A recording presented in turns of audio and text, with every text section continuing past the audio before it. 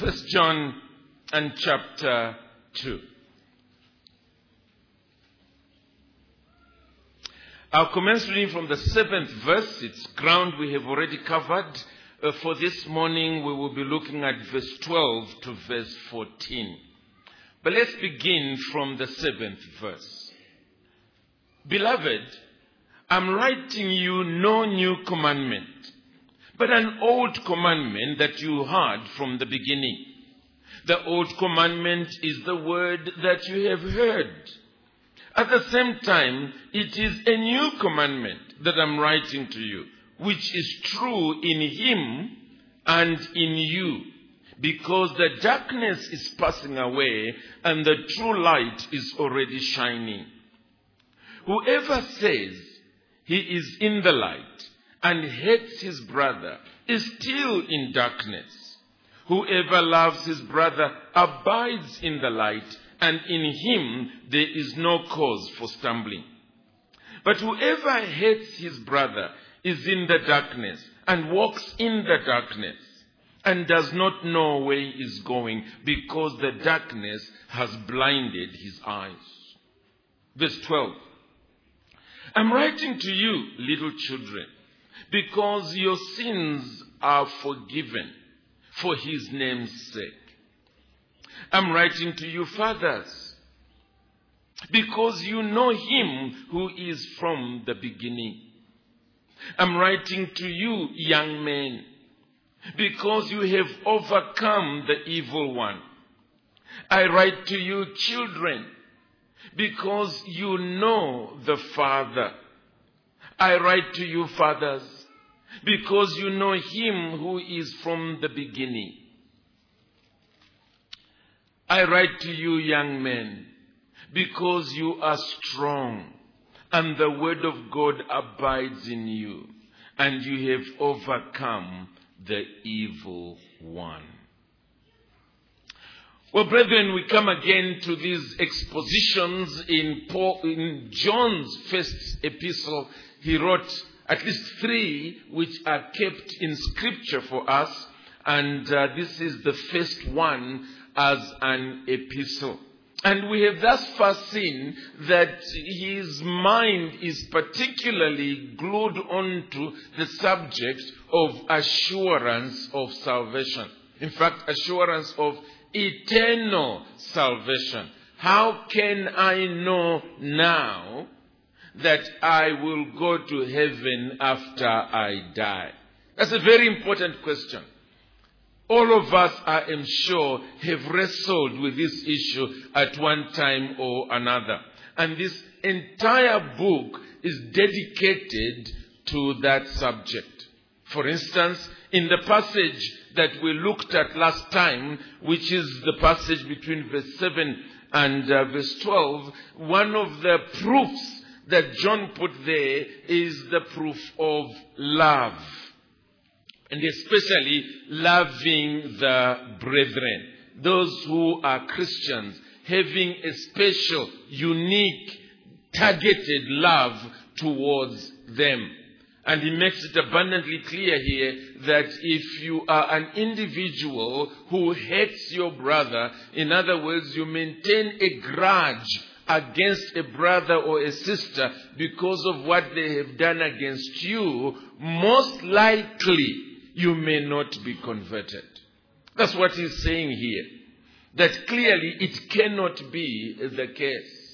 Now that doesn't mean you are never hurt. It simply means that you deal with the issues. You meet with the person. You talk things over. You accept an apology. You pray over it and you move on. You seek to ensure that you are a blessing in the lives of those, even those with whom you may have differences. Well, John, having been so negative, now changes into the positive, at least briefly, between verse 12 and verse 14. He's been negative. He's spoken about the fact that if you don't love in this way, or let's read verse 11, but whoever hates his brother is in the darkness and walks in the darkness and does not know where he is going because the darkness has blinded his eyes. He's been fairly negative. He is concerned that he doesn't leave the people that are reading his epistle to simply think he is out to prove them to be unconverted.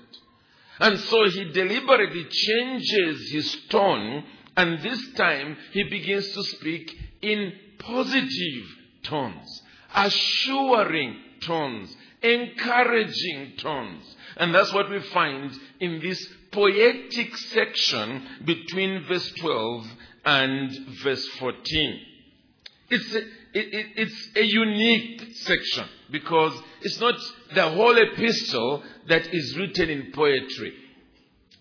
But in writing in poetic form, John clearly begins to speak in ways that are a little different from the way in which he has written elsewhere. For instance, when you look at these 3 verses, you immediately notice that he keeps repeating himself by, I am writing to you, I am writing to you, I am writing to you. And even that, he soon changes and says, I write to you, I write to you, I write to you. And the very people that he is writing to seem to be in 3 categories. There is the children, there are the fathers, and then there are the young men. And in each particular case, he seems to be saying something different to each category. To the children, he seems to say one thing. To the fathers, he seems to say another thing. And to the young men, he seems to say something else. Invariably, those who are engaged in Bible study will find this kind of writing as a juicy bone for a dog. In other words, you want to go into a small corner and just chew over it and chew over it a little longer than you would the rest of this book. And again, invariably, you come away with a few different conclusions. And I won't bore you with the different arguments for different positions that commentators end up having. I'll simply give you mine and then we will run along. And it is the fact that John, by referring to children and fathers and young men, is simply referring to 3 different levels of spiritual growth. That's it. So this is not children in terms of my team here, the A team. Good. It's not in terms of that, and then fathers, those of us whose hair has either completely disappeared or it's white in color and so on. That's not what he has in mind. He has in mind different levels of growth. Becoming a Christian is being born again. You enter into a new family. You are like a child. You are discovering new things all the time. You've just begun a journey of life. And then there is the whole period of growth that you are going through, which is being likened to that of a young person. There is a peculiar strength that you seem to have that enables you to deal with things as they are being thrown your way. And then finally, there is old age, maturity. And it's also a period of a Christian life, as we shall be noting in a few moments. Why is John doing this? John is doing this for the purpose of assurance. He's basically saying that there are certain experiences you go through if you are a Christian. And those experiences you are going through are assuring experiences. They are confirming that the grace of God has worked in your life. Let's go through each one of them one by one. First of all, soon after you get converted, there are two realities that you will find great comfort in as a child of God. Two of them. The first is pardon. Pardon from sin. And the second is a new perception, a new reality. Suddenly you are able to understand what previously was just an X in an equation. And that's where John begins with those that he calls little children. Notice verse 12. He says there in verse 12, I'm writing to you little children because your sins are forgiven for his name's sake. And then he repeats with respect to children at the end of verse 13, I write to you children because you know the Father. The first experience is definitely that of peace concerning the forgiveness of your sins. When you go to him under conviction, under a sense of guilt, and you recognize that the Lord Jesus Christ, when he died on Calvary, he paid the price for your sin, and consequently, instead of trying to go before him with your own merit and your own achievements, you simply go to him empty-handed. Nothing in my hands I bring, simply to your cross I cling. When you come to him that way, how do you know he has accepted? It is that he fills you with his peace. There's a tranquility that comes in your soul. Somehow you get to sense that which was against you has now been removed. You are forgiven by him. And it is a sense of peace that enables you to recognize that. And as John puts it here, it is for his name's sake. In other words, previously you were hoping that your own good works, your own church going, your own prayers, your own morality would merit God's pardon. But now you stop trying to depend on that. You know that it is on the merit of God's own Son alone, period. He has died. He has paid the price for my sin. I will demand no more. That's the first. The second is that of a new perception, a new knowledge. You come to know God as your Father. As a real Father. Our Father who is in heaven. That's what John says here. I write to you, children, because you know the Father. You enter into a new relationship with him. And indeed, with his Son, Jesus Christ, as your Lord, as your Savior, as your elder brother. The Lord Jesus Christ himself said it, didn't he?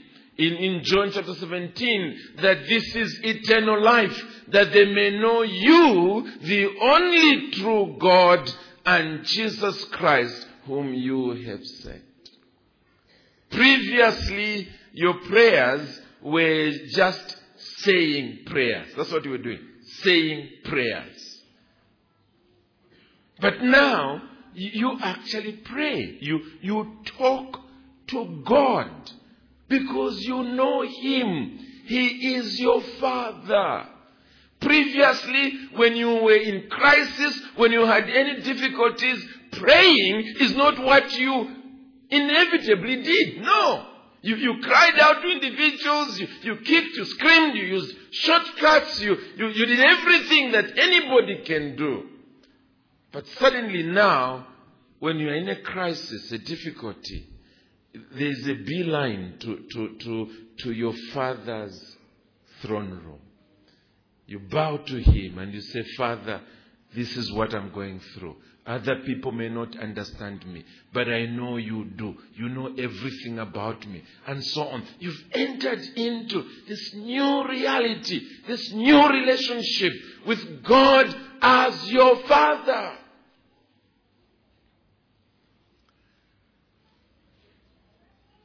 Can you look back and say, yes, that's me. That's what happened to me. I used to go to church, or I was brought up in a Christian family, or never used to go to church, whatever it was. But then there was a time when I knew my sins were forgiven.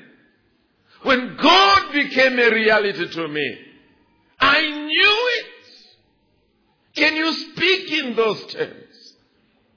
Because that's what it means to become a Christian. It is these two realities together. If they are there, then yes, you should be able to say, even when John is speaking negatively about so many other areas and being hard about it, I have the proof that grace has visited me. I can speak for sure. My sins are forgiven. Not because I am good, but because Christ has paid the price for me.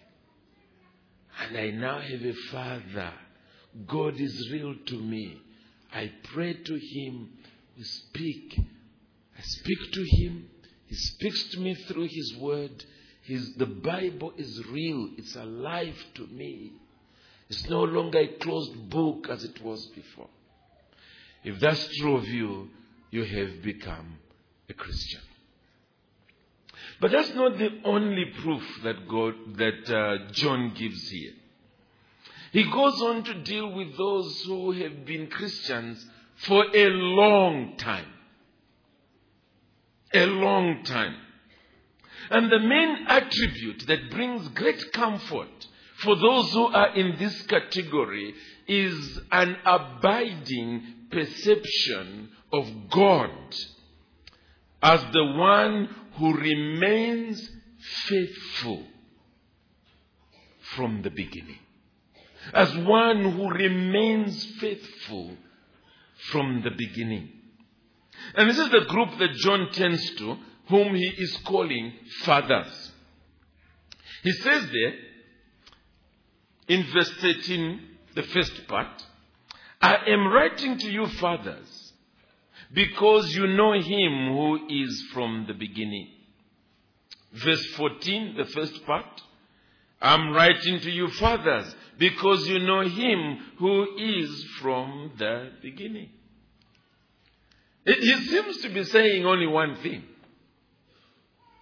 And it is this, that in your maturing days, the one reality that abides with you is this ongoing walk with God that proves Him to be the faithful God, a God who never changes, a God who is the same yesterday, today, and forever. A God you can trust. That's what it means. And it's a joy to be a Christian. It's wonderful. It never runs dry. It's a fountain that continues to flow with renewed meaning and warmth and affection because of this continual walk that you have with the living God.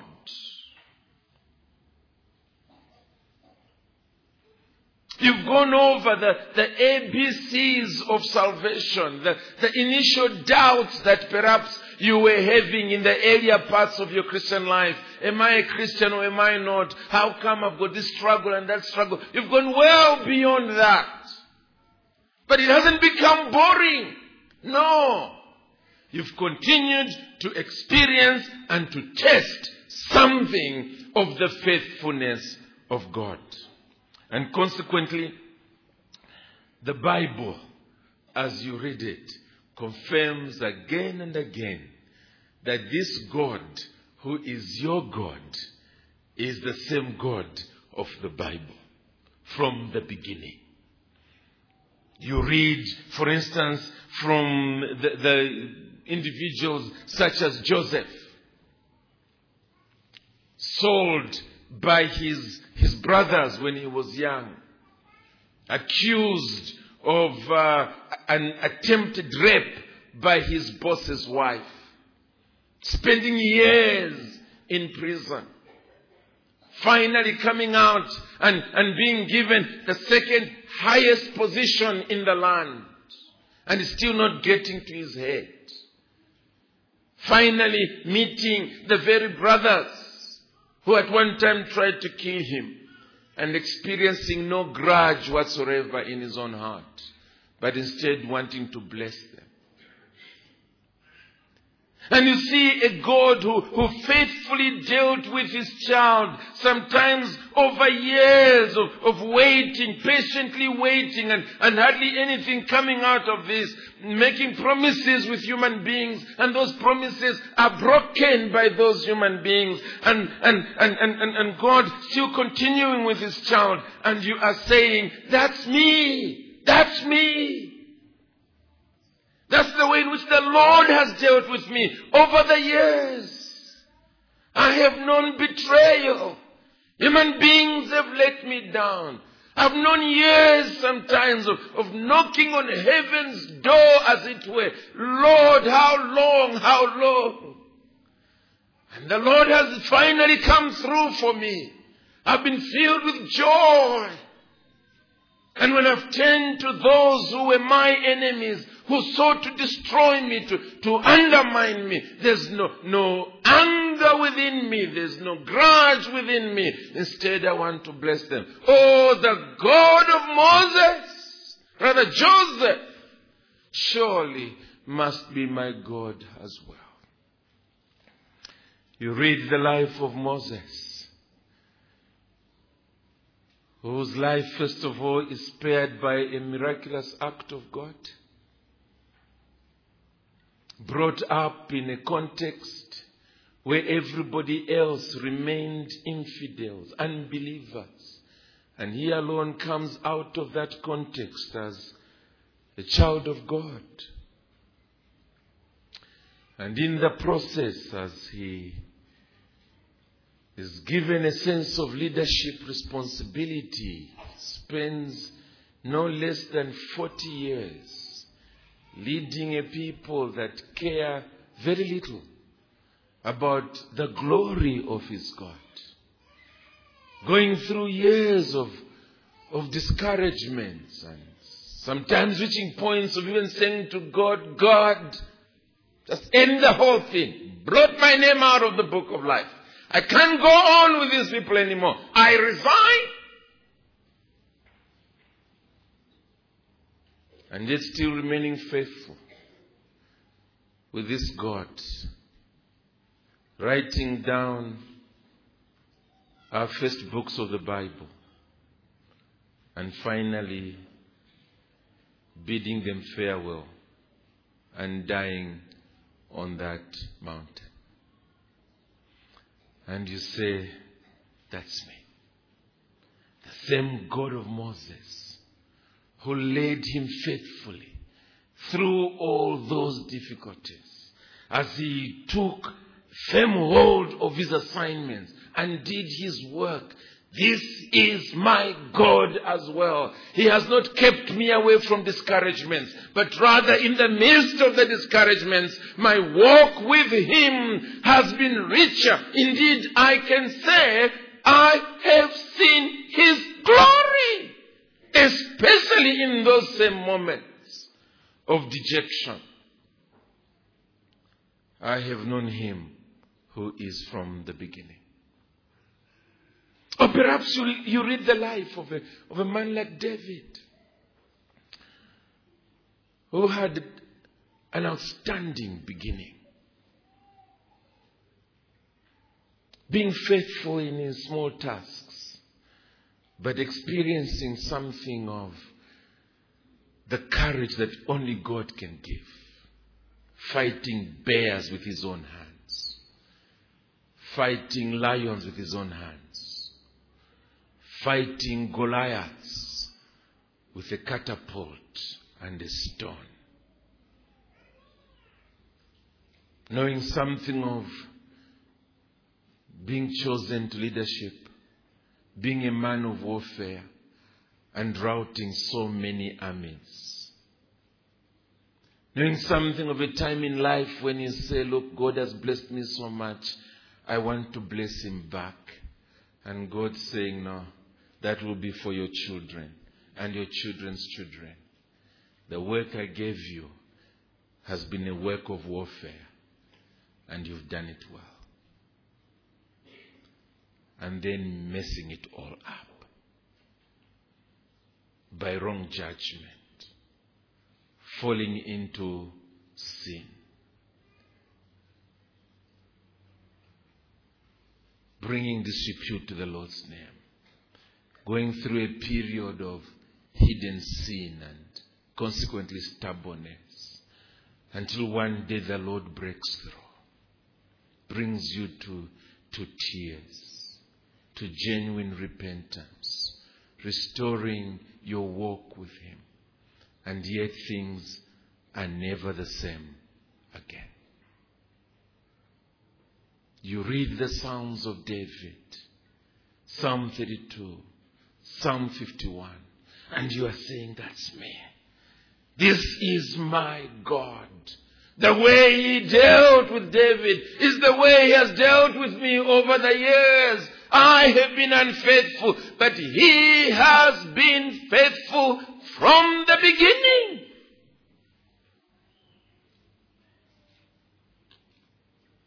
And you rejoice in this God. When others are singing, great is thy faithfulness, great is thy faithfulness, they don't know what they are talking about. It's just a song. But for you, there's a depth there. There's a depth. Because you know Him who is from the beginning. You know His faithfulness. You know His consistency. You know you can trust Him. You can entrust into His hands the remainder of your days. Because you have walked with Him over the years. Let me ask, those of you who claim you've been Christians 10 years, 20 years, 30 years, 40 years, is this your testimony? Is this your testimony? In the books that we refer to as the Apocrypha, there's a testimony of one of the servants of the Lord who was about to be killed, and he was being told to recant the Lord's name. He was, if I remember correctly, in his 90s. And he speaks in terms of so many years.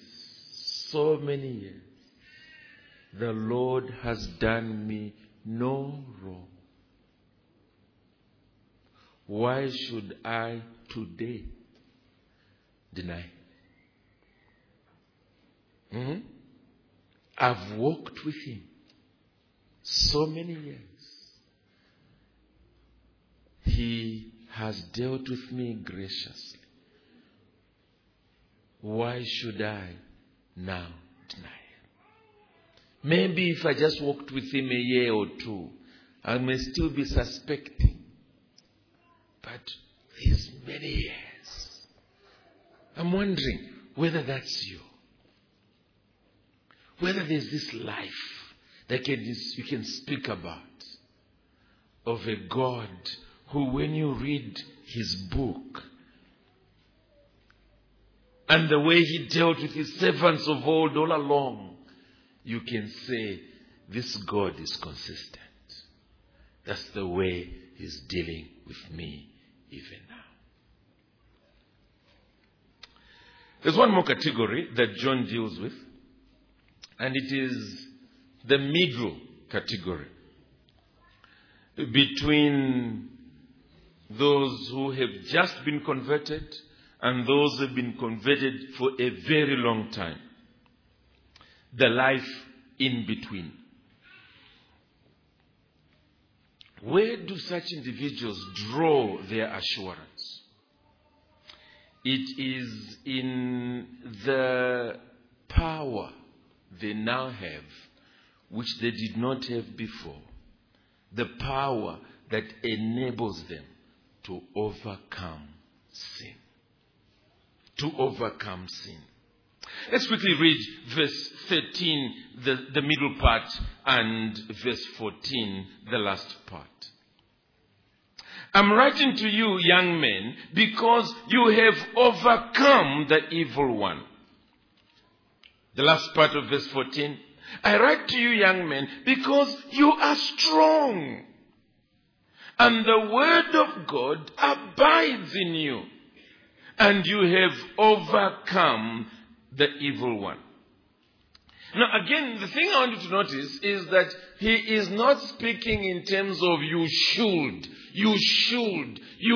overcome, you should be strong, you should have the word of God abiding in you. No. Just as before, he wasn't saying you should know him who was in the beginning, or you should know the Father. He's speaking about facts. That this is true of you. And so when I'm writing to you, I'm not in any way suggesting that you are unconverted. No, I have confidence that it is a different matter with you because these realities are there in you.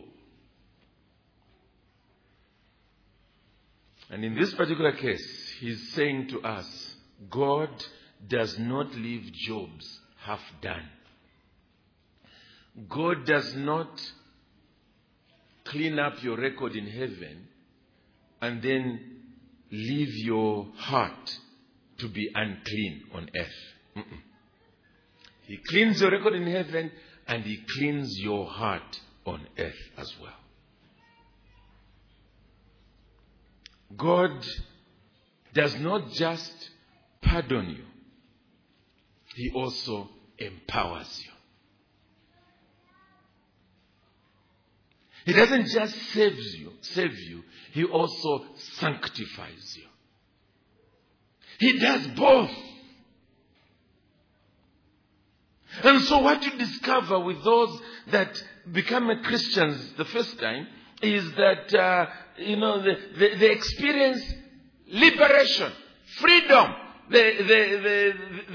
There were some sins which at one time they were chained to before their conversion, and they just find a new freedom to just look at those sins and say, away with you. And I always warn them that that's a honeymoon period. Because a few months later, perhaps a year later, those chains begin to dangle by the feet. And often you find the young Christian coming to see you. Pastor, I don't think I'm converted. Why don't you think you're converted? Maybe I was just deceiving myself. Because, These things that were once so much part of my life before, they are finding their way back into my life. And I'm really struggling. And I say, welcome to the club. The honeymoon is over. Put on the gloves. It's now time to fight.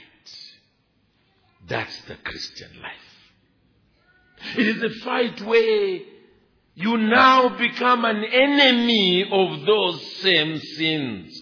You put on the gloves, as it were, and put up a good fight to defeat them in your life. Sanctification is where you cooperate with the Holy Spirit in you to put to death the misdeeds of the body. Yes, you put them to death with His Spirit's help. That's Christianity. That's Christianity. And hence you begin to go up the ladder of godliness from one stage to the other, one stage to the other. And you are there. There's renewed strength, renewed vigor as you are dealing with those same vices that were once true in your life.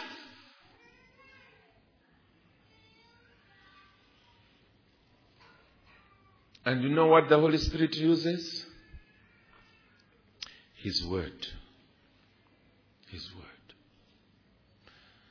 The Bible says, "They are right, young men, because you are strong, and the Word of God abides in you."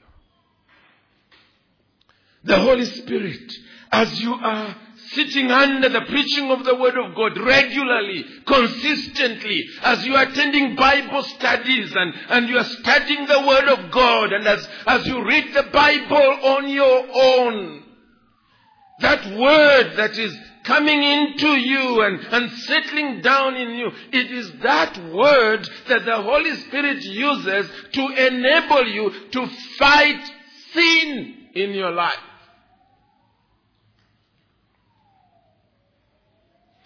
Because the Word of God is food. It's spiritual food. Let me put it this way. And I think I've been a pastor long enough for you to believe me. Almost always, the first thing that happens in a person's life before they mess up their lives is that they begin to skimp on church attendance and on Bible reading. This book is shut from Monday up until Saturday, and is picked up again on Sunday, the few Sundays they go to church. The many other Sundays, I'm busy. I've got this project and that project and that project. There's so many demands on my life. There's a funeral there, a sickness in the other town, and so on. I'm busy. I don't have time for church.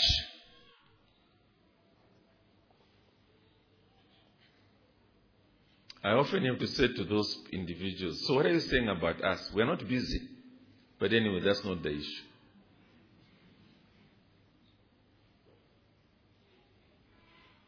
And then as they get weaker and weaker and weaker, that temptation which at one time they would have easily beaten, now brings them down. It makes sense, friends. It makes sense. You try it. Spend one whole week without eating any food. Just drink water. And then go and say to Esther Piri or Catherine Piri, you woman, who are you?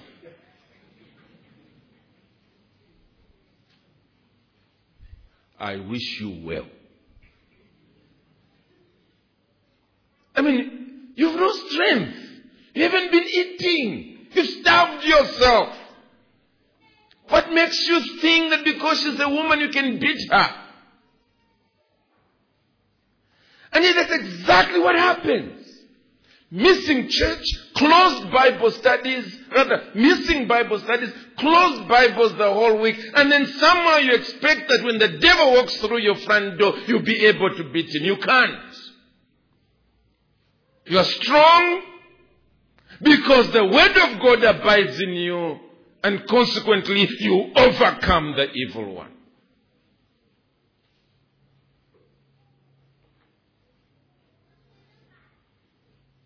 And often by the time we exercise discipline as elders on anybody, they've been missing a long time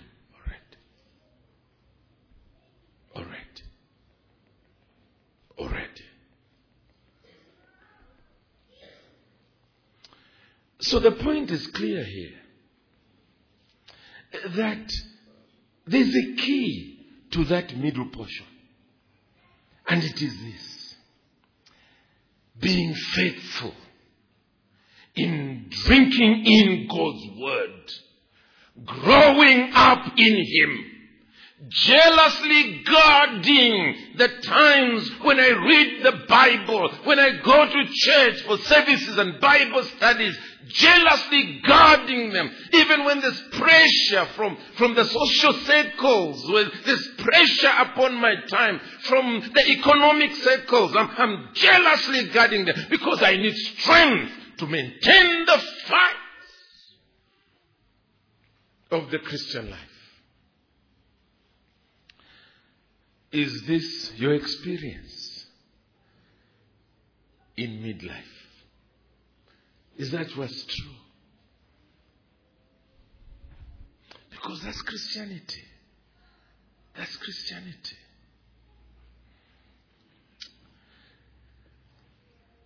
See, Christianity is a life. That's what it is. It's a life. And like the physical life, we grow. We go through stages. We're young. We go through midlife with all its challenges. And that's where a lot of people make it or break it. It's in that middle section of life. And then finally, you come through on the opposite end. When you have matured, the world doesn't even want to see you in the offices anymore. They've thrown you on the other side.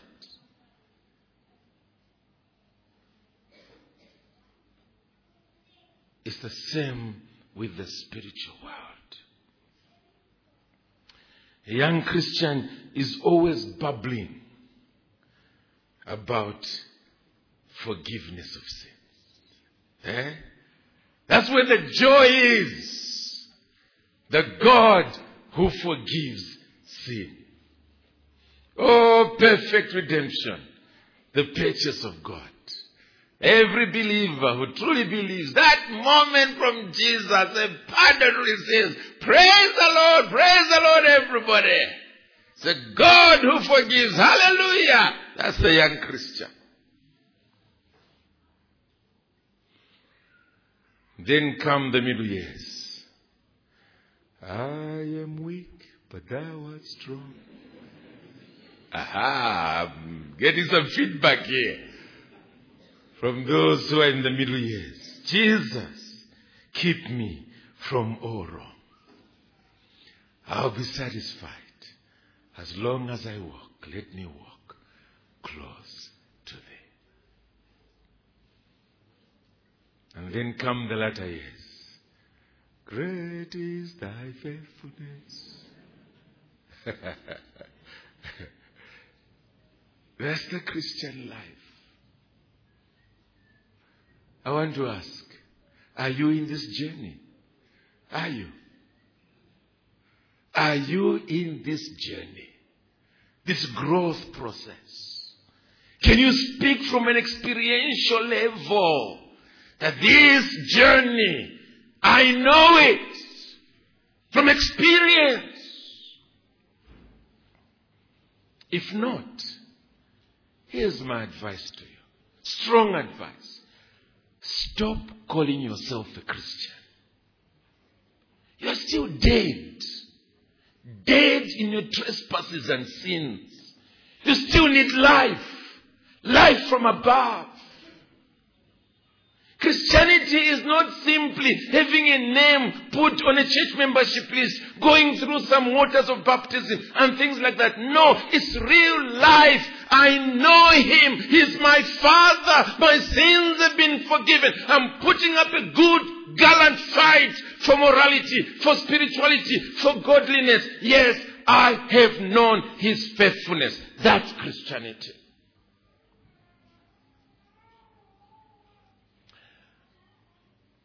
But if you're one who can testify and say, yes, that's me, then I'm saying let's rejoice together for the wonderful change that God has brought about in our lives.